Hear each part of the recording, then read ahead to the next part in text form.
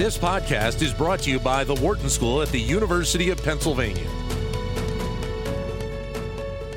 I had the chance to speak with Wharton professor Nancy Rothbard yesterday over the internet via the Blue Jeans app. Did a little video recording and audio recording of her to talk about the state of work here in the United States and what it is going to look like post-coronavirus. So here's that opportunity for you to hear from us about what the state of work is going to be moving forward. Well, the coronavirus has us working from home more and more, including yours truly, doing a daily radio show from my house. But at some point, we will get the chance to go back in our offices. Still, has this work from home period changed how we look at our prospects for working in the future?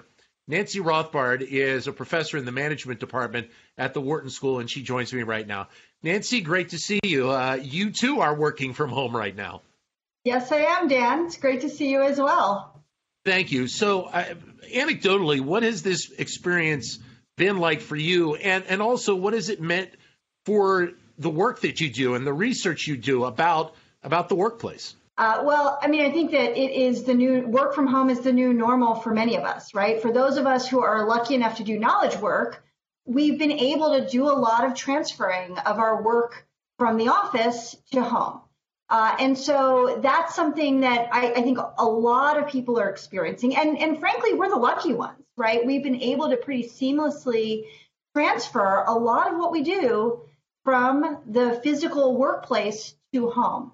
And from my standpoint, in terms of what I research, I mean, I've been looking at how people navigate the boundaries between work and home for many, many years. And this is something, it's a phenomenon that is both fascinating to me intellectually, but also I'm living it as well. And so it's given a whole new meaning to loving and living your research.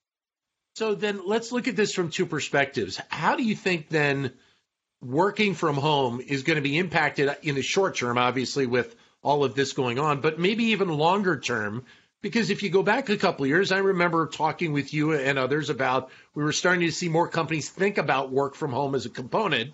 Then it kind of seemed to go away a little bit, but now it almost makes you feel like this will start to come back even more. Absolutely. I think that this has been really a jumpstart, if you will, to work from home. Work from home has been around for a really long time.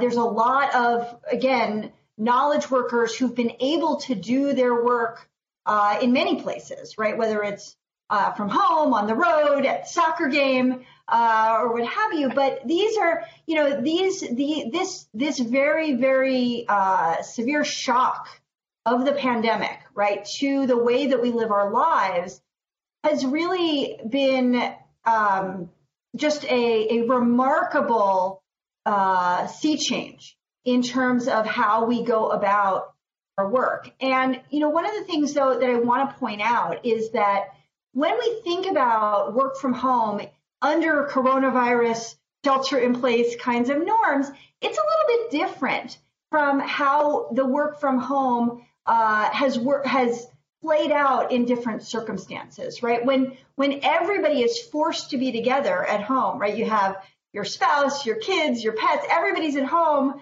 and nobody really has a choice about it. That's a little bit different from, a situation where you or your employer chooses to have you be working from home either part of the time or all of the time.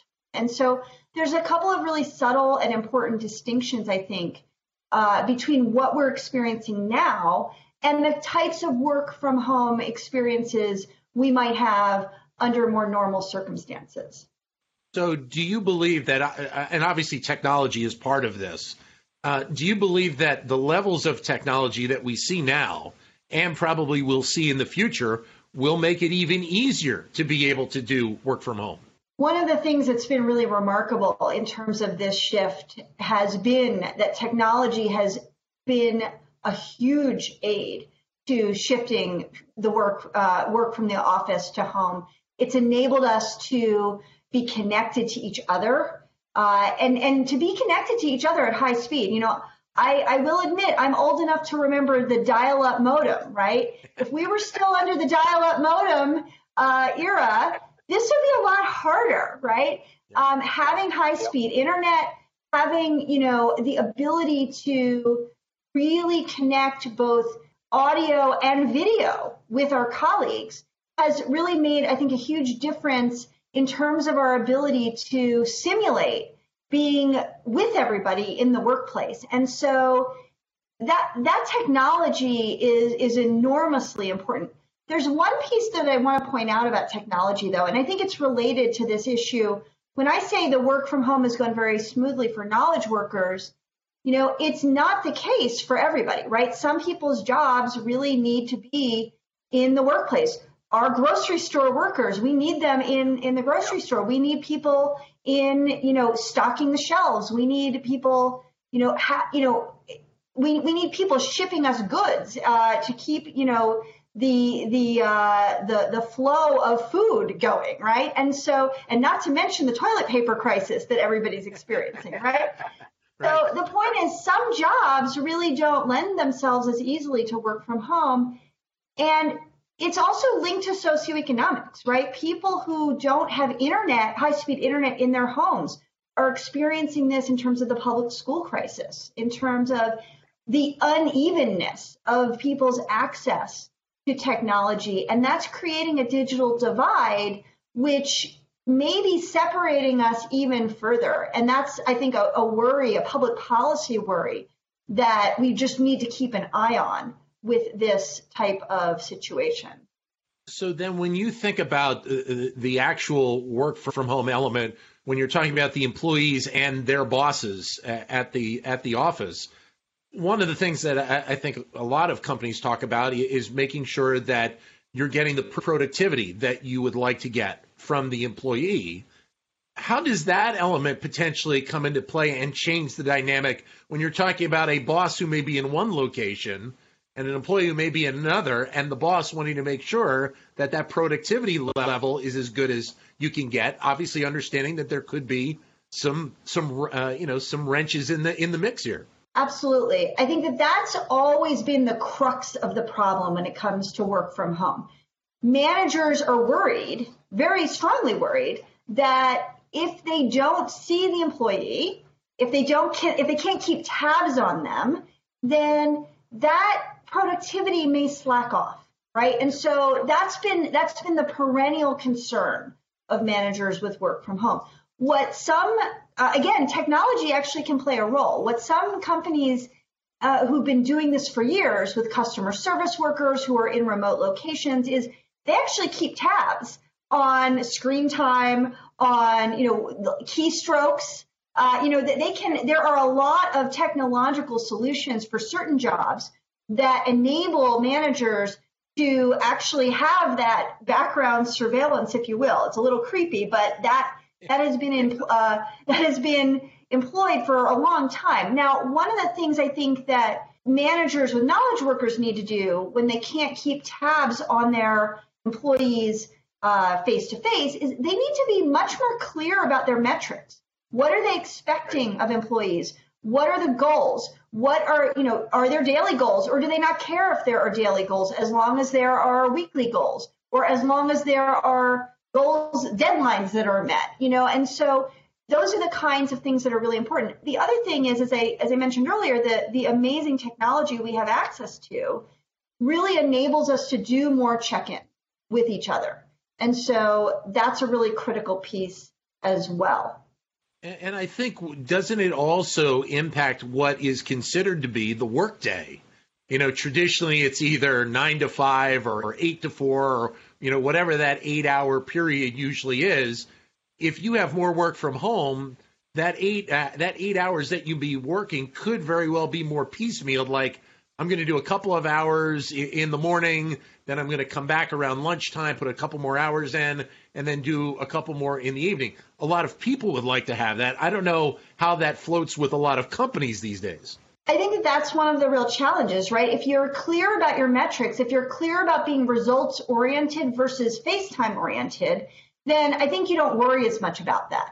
But one of the things that's really critical when you think about, the schedule that people have, the key from my perspective, that a manager should care about is does the person need to coordinate with other people? If they're on a team and they need to coordinate with other people to get their work done, it's really, really important to have that person available in a window, which is also acceptable to the other people on the team, right? So you have to have shared time. And so as a manager, what I would recommend is that you make sure that employees structure shared time if they have a team related output that they need to work on. You did an article that appeared on LinkedIn a while back looking at two different types of worker, the segmenter and the integrator. Tell us about them. So this is something I've been studying for many years, the kind of preference for segmentation or segmenters, people who like to keep work and home separate. Whereas integrators are the kinds of people who prefer to blur the boundary. They don't mind sort of the, kids' pictures in their office or, taking a work call at home, that kind of thing. And, so I've been studying these types of folks for years. And in this new work from home reality that we're living in, it's particularly challenging for segmenters, people who like to keep a sharp line between work and home. We can't do that right now, even if we want to. This is where basically the rubber hits the road and our two worlds are colliding like crazy. We have, kids who are doing online school. They're wandering into the room to get something. You've got a spouse or a partner who is also trying to get work done from home. Sometimes you have clashing conference calls. Sometimes you both need the high definition video camera. Other times you can kind of make trade-offs. And so these are the kinds of challenges that we really inevitably are facing in the pandemic work from home reality. That's not always the case with work from home, but it's really a big challenge now. For people who are segmenters, there's a lot of work that they need to actively do to be more comfortable in this type of an environment. And that involves doing two things, really thinking about how you use your time and thinking about how you structure your space. And so from a time perspective, a segmenter is going to be much better off if they stick to a routine or a schedule, right? They kind of make a plan in the morning. It's probably a routine for them as well. They have a ritual where they transition into their work mode. They're not lounging around in PJs all day. They're not setting up in the middle of the kitchen, right? Like I am. I'm, by the way, in the middle of my kitchen because I'm an integrator. It doesn't bother me as much. I've had many meetings where my kids walk behind me, right, and get a snack out of the cabinet. But a lot of people who are not as comfortable with that, they shouldn't be setting up in the middle of the kitchen. They should have a room that's off to the side where they can close the door, they can lock it, and they can preserve the sanctity of their space. The second piece, and so that's the space piece of it, right? So there's the time in terms of the routine, and then there's the space that you choose.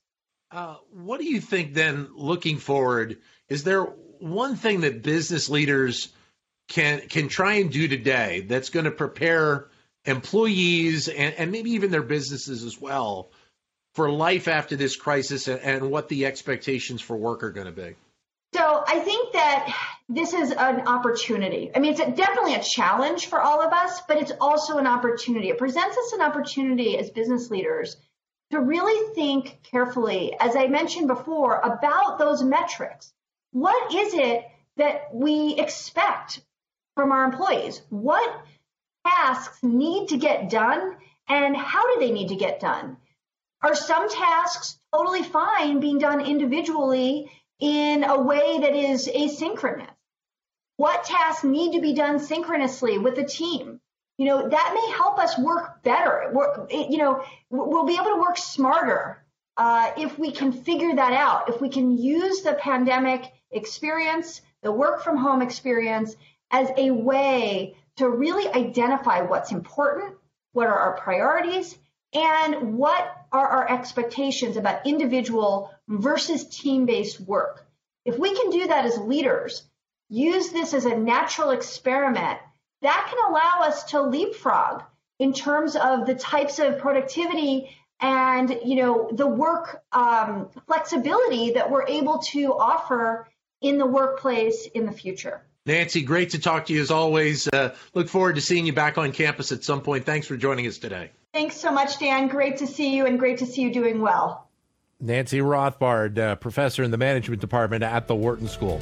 To keep engaged with Wharton Business Daily and other Wharton School shows, visit businessradio.wharton.upenn.edu.